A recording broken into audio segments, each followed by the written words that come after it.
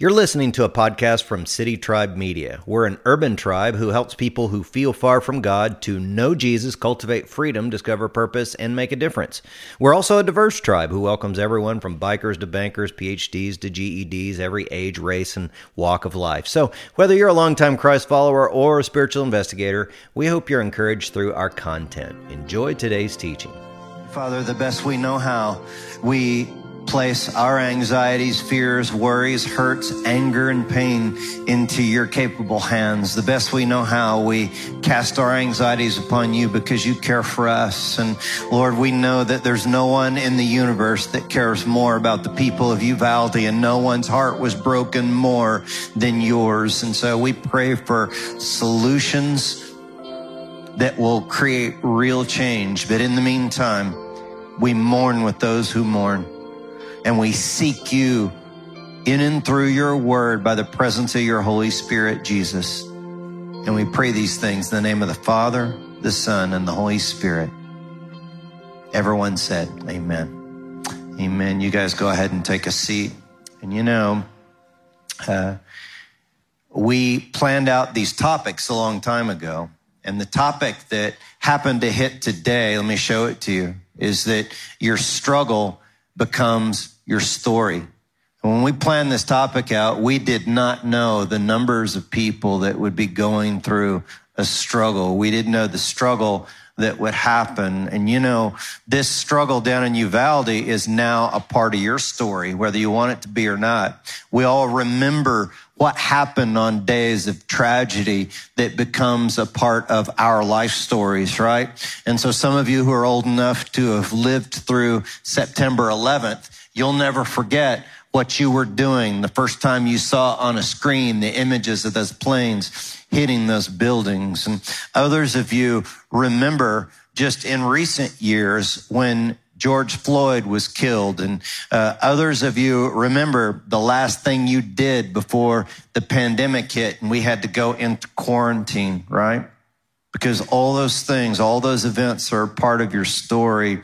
And these circumstances are a life-altering experience for the people of Uvalde, and it will forever be a part of their life stories because now their struggle is their story.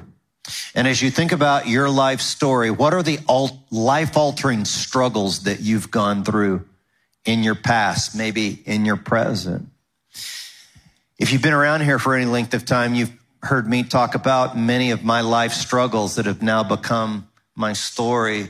You've heard me tell many times about how over 20 years ago, I went through one of the greatest struggles of my life, spiritually, emotionally, in my marriage. I almost lost my marriage. I had to get out of the ministry at that time in my life, went to work in the marketplace. And you've heard the story of how God restored my marriage and my ministry and all of that. But what I haven't told you very many times is how I knew I was supposed to go back into the ministry from the marketplace, because there were a lot of things rolling through my head during those years when I was offered the opportunity to come back into ministry. A lot of things were going through my head. Can I tell you some of my thoughts? I was thinking to myself, do I really want to go back into the ministry? Because what if people remind me of my mistakes of the past? What if people bring up that old stuff? What am I going to feel like if people bring that stuff up?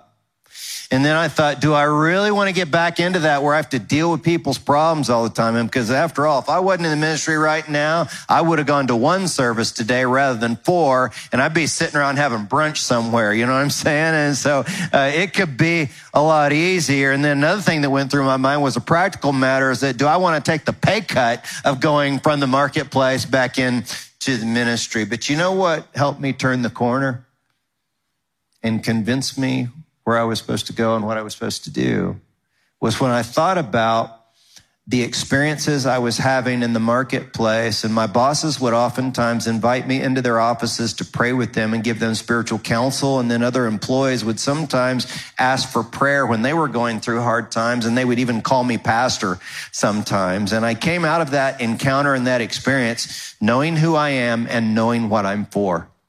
That is a gift, to know who you are, to know what you're for.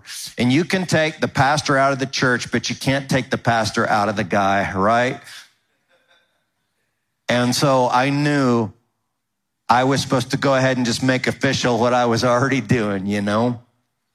And I decided to go ahead and talk about my struggles and tell my story. And now there's an army of us broken people here at City Tribe Church who are encountering the restoration of Jesus and going out into our city and out into our world to share our stories, to see people changed and encountering the Lord. I came to know my puro purpose, and it always starts when your struggle becomes your story. But here's what I want you to understand today is there's a spiritual enemy out there that does not want you to share your story. Especially doesn't want you to get in touch with all that happened through your struggle and share that struggle as a part of your story. Let me show you this with the early believers in Revelation 12:11. It says, and they have defeated him, the enemy, by the blood of the Lamb and by their what? Testimony. Your testimony is just your story. Look at what John said in 1 John 5:10. He said, whoever believes in the Son of God has the what? Testimony in himself. And so your testimony is not just your life story, but it's the intersection of your story with Jesus. And when your story intersects with Jesus, it changes everything and it releases a spiritual power to not only show change in your life, but help others to change. And the thing I love about the Bible is it's one testimony or story after another. And I've been studying story for many, many years because I love to tell stories. I love to hear stories. I love to watch stories on a screen. So I'm going to show you a few books that have been helpful for me. One's by Dan Allender. It's called To Be Told. Another one's by Donald Miller, A Million Miles in 1,000 Years. Then the third one is Robert McGee. He's a screenwriter. And if you hit the QR code, you can see all the resources I referenced today in the talk, along with notes and the like. But what most people will say that write about stories, there are 5 components of a good story. Let me show them to you real quick. Number 1, a good story has to have a changing lead character. Number 2, a good story has to have characters who affect the lead character. Number 3, a good story has a conviction from the lead character, a good ambition. Then number 4, there's an inciting incident that starts the ball rolling in the story. And then number 5, there's resolution to the story. So let's break down each of these. And I want you to think about each of these elements in light of your story. So number 1, a good story involves a changing lead character. We like stories, we like books, we like movies where the main character is someone we like, but not someone who's too utterly perfect. You know what I'm saying? And when we see that, it's because we know what reality is. And we know that some of these people, even though they look really nice and they look kind of perfect, we know the reality is that most people have made mistakes and gone through struggles and hard times. This is my theory as to why Batman has one of the most movies made about him as a superhero rather than some of the other superheroes, because some superheroes are kind of overpowered, if you know what I mean. But we gravitate towards Batman because of his struggle and his pain. He's actually more relatable than some of the other superheroes. And before I go comic book geek on you, let's move on with the sermon here. But it's what I love about the Bible characters is that the Bible is so raw. And when you read it, you're like, are you kidding me, dude? You made the Bible? I mean, you're jacked up, you know? And so one of the characters we're going to look at today is Jacob. And the thing about all these Bible characters is they reveal something about God. They reveal how God will take someone with one name and change their name, because their name reflects the change of their character that God makes a difference in their life. And so you can see on screen that Jacob, that name, it means con artist or manipulator. So next time you see one of your friends named Jacob, just say, hey, manipulator, how's it going? Okay, that's what your name means, right? And that was the way that, Jacob lived. He manipulated other people. And then God let him see the natural consequence of his own manipulation. And then God was able to change his heart and change his name to Israel, which means one who struggles with God. It's like the name of a nation from which Jesus, the Messiah, would be born. And some of you are still living in your old name. You know what I'm saying? You know what that old name is. It's the old person you used to be that tries to creep up on you from time to time. You know, the old names like addict, like I'm a victim, like I'm a jerk, like I'm worthless and all that. But what God says is, no, let's live by your new name. You're victorious, right? You're living in, you have freedom now in Christ. You're an overwhelming conqueror. That is your new name. And so consider in your own mind, what would you like your new name to be that reflects the positive image of Christ in you? And so write down, type in your phone, your new name. Consider your name. We tend to live up or down to our name, do we not? But let's look at the second part of a good story. Every good story has characters who affect the lead character. If you look at the story of Jacob, there are all these different characters that affected his life. One of the characters that affected the life of Jacob was his brother Esau. How many of you know your brothers and sisters can affect your lives in a significant way, right? And so Jacob had manipulated his brother, and you know what it led to? It led to some tension there. And his brother Esau's name actually means red because he was angry all the time. He was bigger. He wanted to fight. He was manlier. He was hairier. I mean, he probably liked sports more. Okay. And he always wanted to fight with his brother Jacob. Some of you have that brother. His mother's name is Rebekah. Now, Rebekah, she favored Jacob. How would it feel for you? And some of you know how this feels if your mother favored one of your siblings more. And Rebekah was manipulative. I think that Jacob got his manipulation from his mom, Rebekah, in the scriptures. And it evidently ran in that side of the family because Rebekah's brother named Laban, who was actually, Jacob's crazy manipulative Tio uncle, is like he was a manipulator as well. And then the last character in Jacob's story would be his dad, Isaac. And, Isaac was like this biblical patriarch. So how would you like to have to live up to that standard? Your dad is like a biblical patriarch and you have to live up to that standard. There are characters in your story that have made a huge impact on your life, and you have to come to terms with that impact. That's why I like the work of Pete Scazzaro. He gives this tool called Genogram.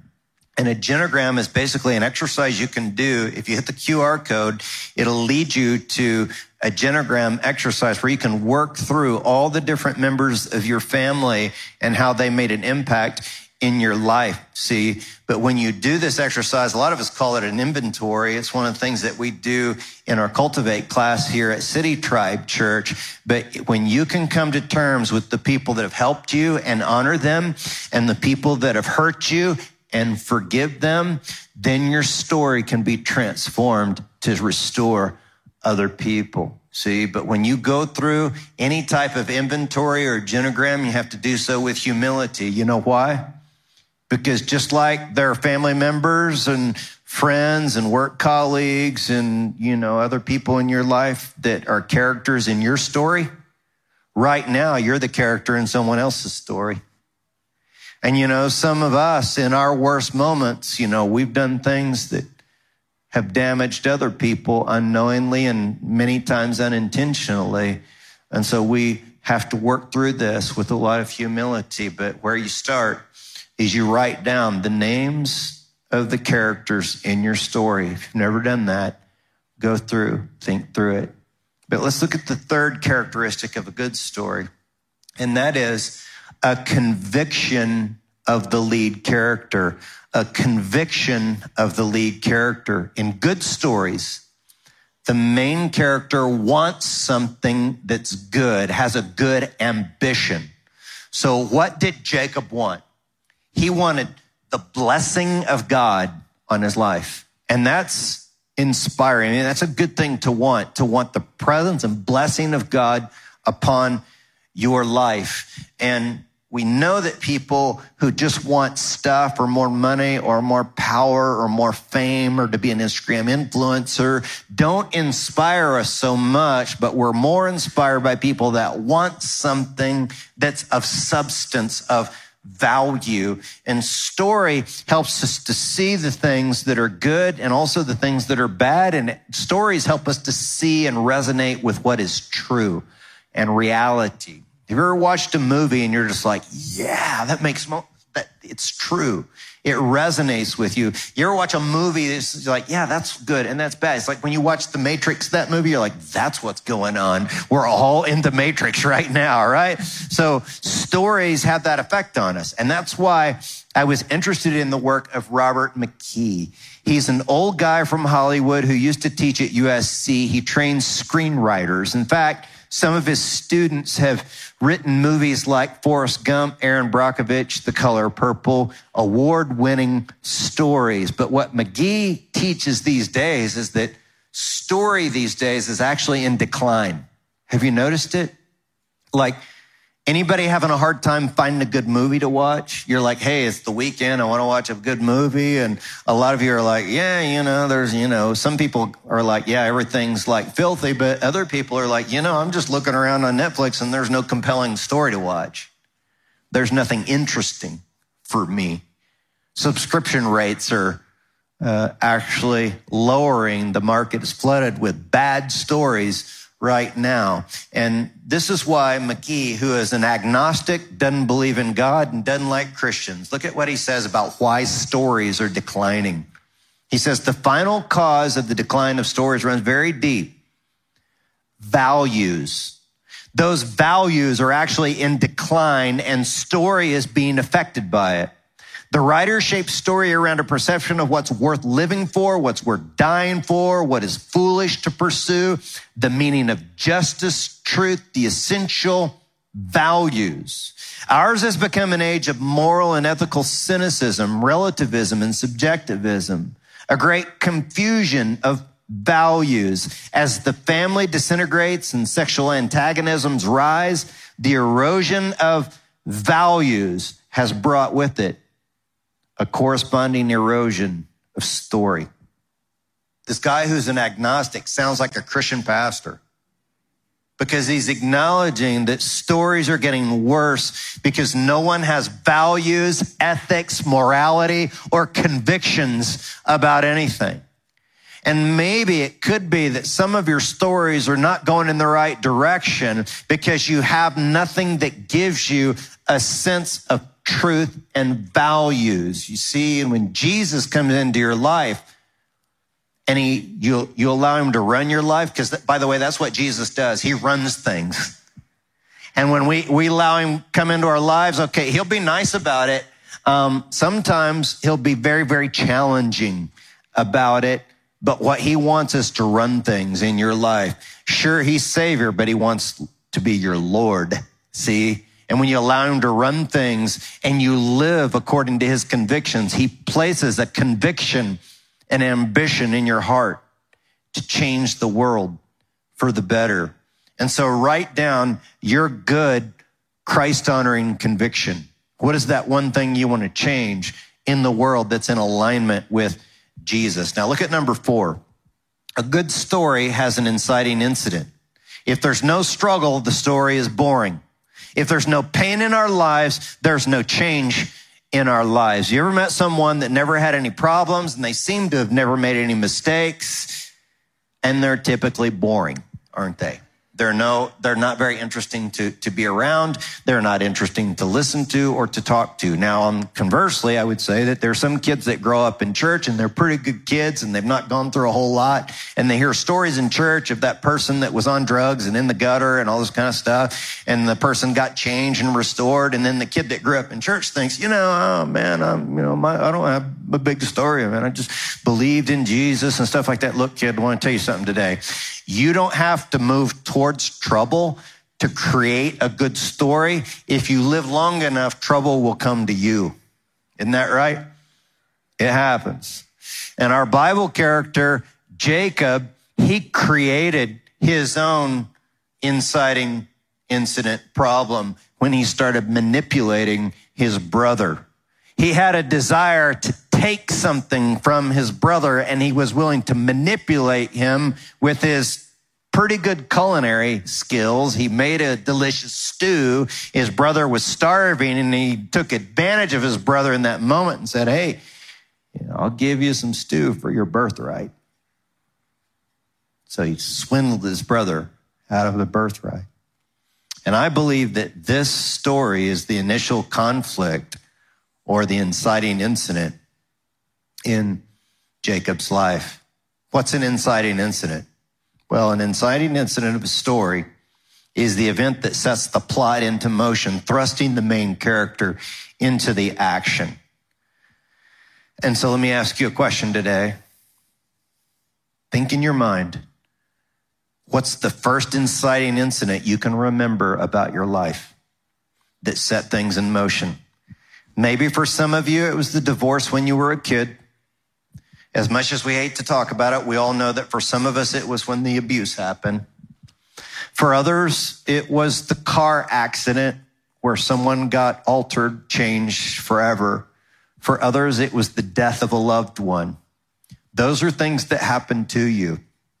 Other inciting incidents are happening because of the things you do wrong, that I do wrong.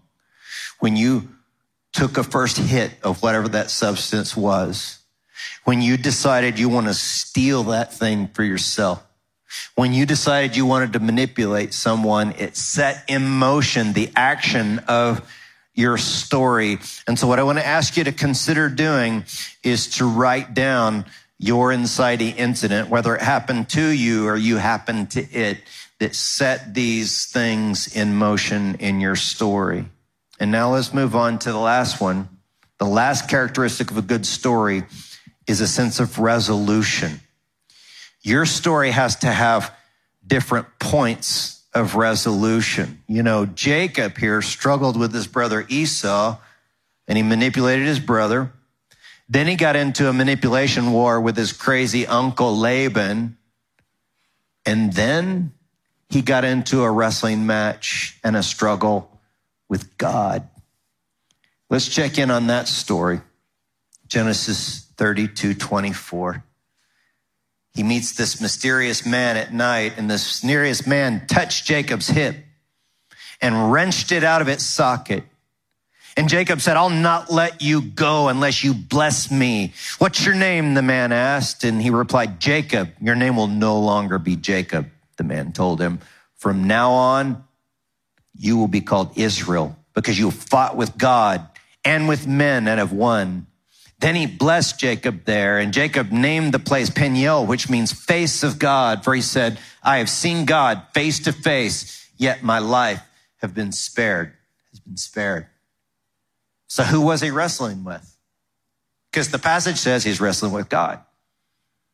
And then another part of the passage, it says he was wrestling with a man. Which was it? Was it God or was it a man? Well, theologians would say it's what you call a theophany, where he encountered the pre-incarnate Jesus, who is the God-man, Jesus. And a lot of us believe that Jacob wrestled Jesus that strange evening. And when he wrestled with Jesus, Jesus touched his hip, and now for the rest of his life, Jacob's going to walk with a limp. And Jesus knows what it's like to have an injury and a scar. Because even after he rose again from the dead, you know, Jesus still had the scars in his hands and his feet from where he died on the cross for our sins, right? And here's why. Because in the kingdom, what looks like a scar on this earth is a mark of honor in the kingdom. And some of you, as you've wrestled with God in your stories and struggled, you've been touched in your hip and you're walking with a limp. And people in this world thinks it's a weakness, but in the kingdom, when it's transformed by Jesus, it's actually a strength. Let me show you what I mean by that. There was this little boy, 10-year-old, who wanted to learn to wrestle, and he chose to learn the most advanced form of wrestling, judo. But what you got to understand about this boy is that he started taking judo lessons even though he didn't have a left arm. He lost his left arm in a tragic car accident. And so in order to empathize with this boy, what I want you to do right now is, if you would, take your left hand and just kind of put it behind your back for a minute. Will you do that? And can you imagine trying to learn a martial art, a form of wrestling, judo, without your left arm? Now you can take your hands out in front of you, because I don't want you to have to go to the chiropractor after church today. You know what I mean?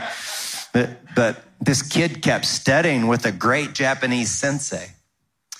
And after 3 months, the boy wanted to question the sensei because he'd only learned one move.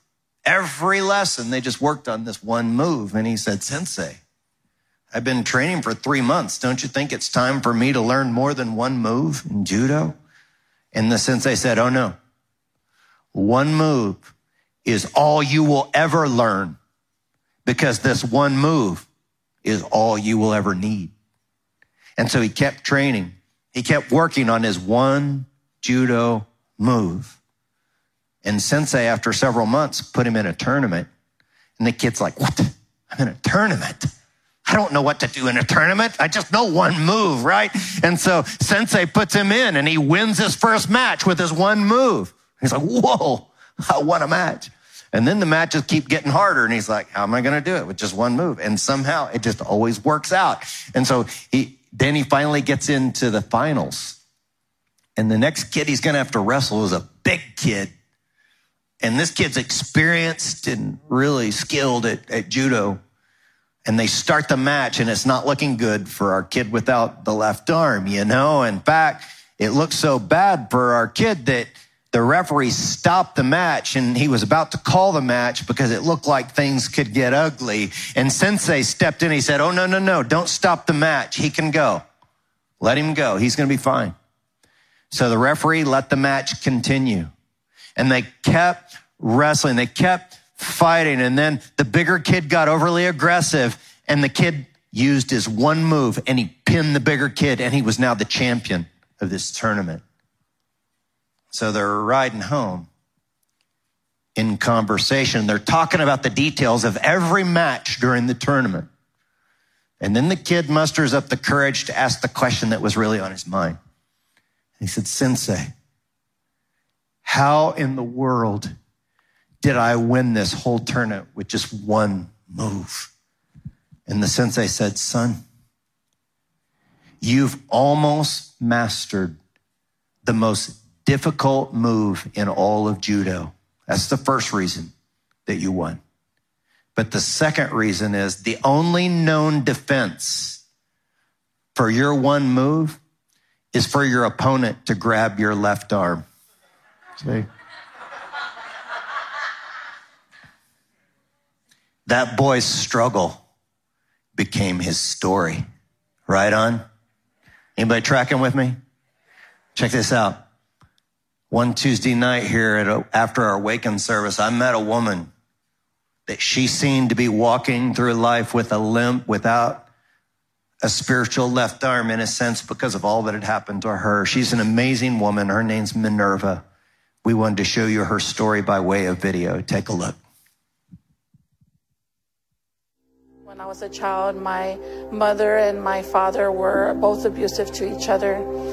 My father ended up dying of alcoholism, and my mother wasn't the same after that. I had 3 brothers, and those 3 brothers saw abuse growing up. So 2 out of the 3 were abusing their girlfriends and their children. And I remember waking up, I was 8 years old, and I had thrown up, and I was looking for my mom. And I went to the front yard, and my brother was beating up my mother. And I remember saying, "Stop." And he calmly looked at me, and I remember him on top of my mother, him calmly looking at me and telling me, "Don't worry about it, everything's okay." Having that impact, even growing up, is when domestic violence happened, I didn't see it as violence. I saw it as a norm.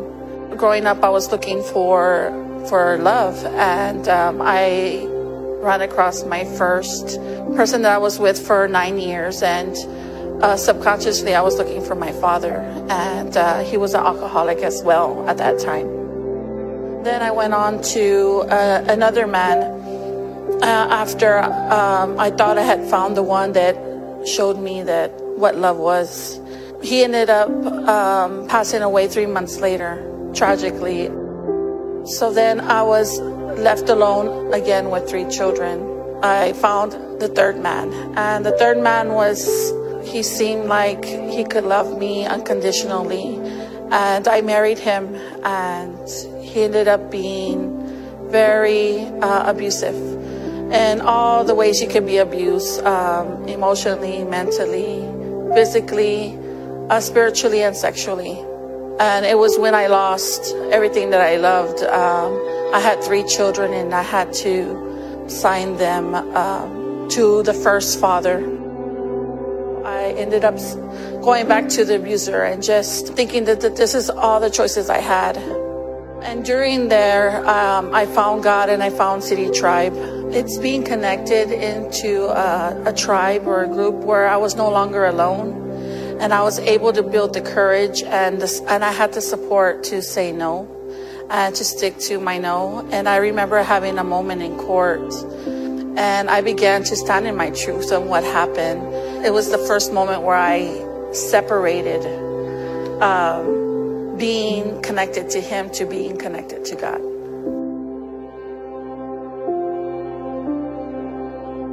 And what led me to begin the Hope Tribe was there was a lot of people, especially in the faith community, that had no idea how to deal with domestic violence. I remember being in a classroom and sitting there, and nobody showed up.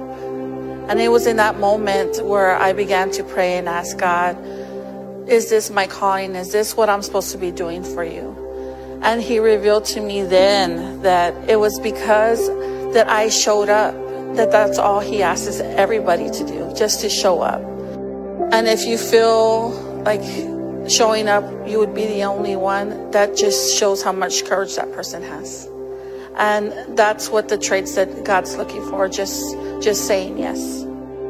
My story has a lot of trauma and tragedy, and I've overcome it. And I believe that others can too with the help of God. And I'm just a vessel trying to help others.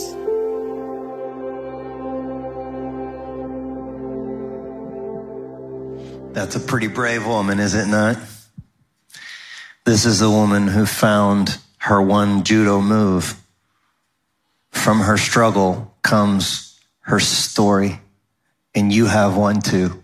So let's think about that as we bow for prayer. And as we bow before the Lord, if I could ask you to raise your hand if you feel like there's some struggle or something that other people don't have to deal with, but you do. Just raise your hand. Show me your hand real quick. Anybody? Yeah, I struggle. Well, Lord, you see these hands, and by faith we say, we're going to move from our old name to our new name. And by faith we say that our struggle is now our story. Our test is becoming our testimony. There is purpose in our pain, and we're going to move forward in being sources of restoration by sharing our story with others. We thank you for what you're going to do in terms of a release of power. And we give you all the credit and glory and honor. We pray these things in your name, Jesus. Everyone said, amen. Amen. Well, as we wrap up today, if Minerva's Tribe Group would be helpful for you, it's offered here every Thursday night upstairs on the second floor of Kids City at 6:30 p.m. Just say you're going to a Bible study or something, go by, and she would love to love on you and pray with you and help you. Next week, you'll want to make sure and come on back, because we're going to explore the idea of how you can take what God has given you in terms of your skills, ability, and what you have in your hands to be multiplied by God in order to make a huge exponential impact in the world. And the reason that all these good things can happen in our church is because a handful of you guys are through your generosity, funding the good ministries that happen in and through this church. And since we don't like to put the pressure on you regarding finances, we don't pass buckets or plates, but there are 4 ways that you can bring your tithes and offerings here at City Tribe Church: by mail. You can text to tithe. You can go to the giving stations located near the exits, or you can go to our website, citytribe.church/tithe. So let's stand up together, and before you guys worship through your financial stewardship, if you want to put an arm around your crew, if you're with someone you know, or you just put a hand out in a position to receive these words over you. Dear brothers and sisters, go from here with your one judo move. Your struggle becomes your story, a story that reveals the restoring power of our good God. You guys have an amazing week, and we'll see you next time. Peace. We're glad you were a part of the tribe today. To further connect with us, check the City Tribe YouTube channel, iTunes, SoundCloud, Instagram, Facebook, or our website, citytribe.church.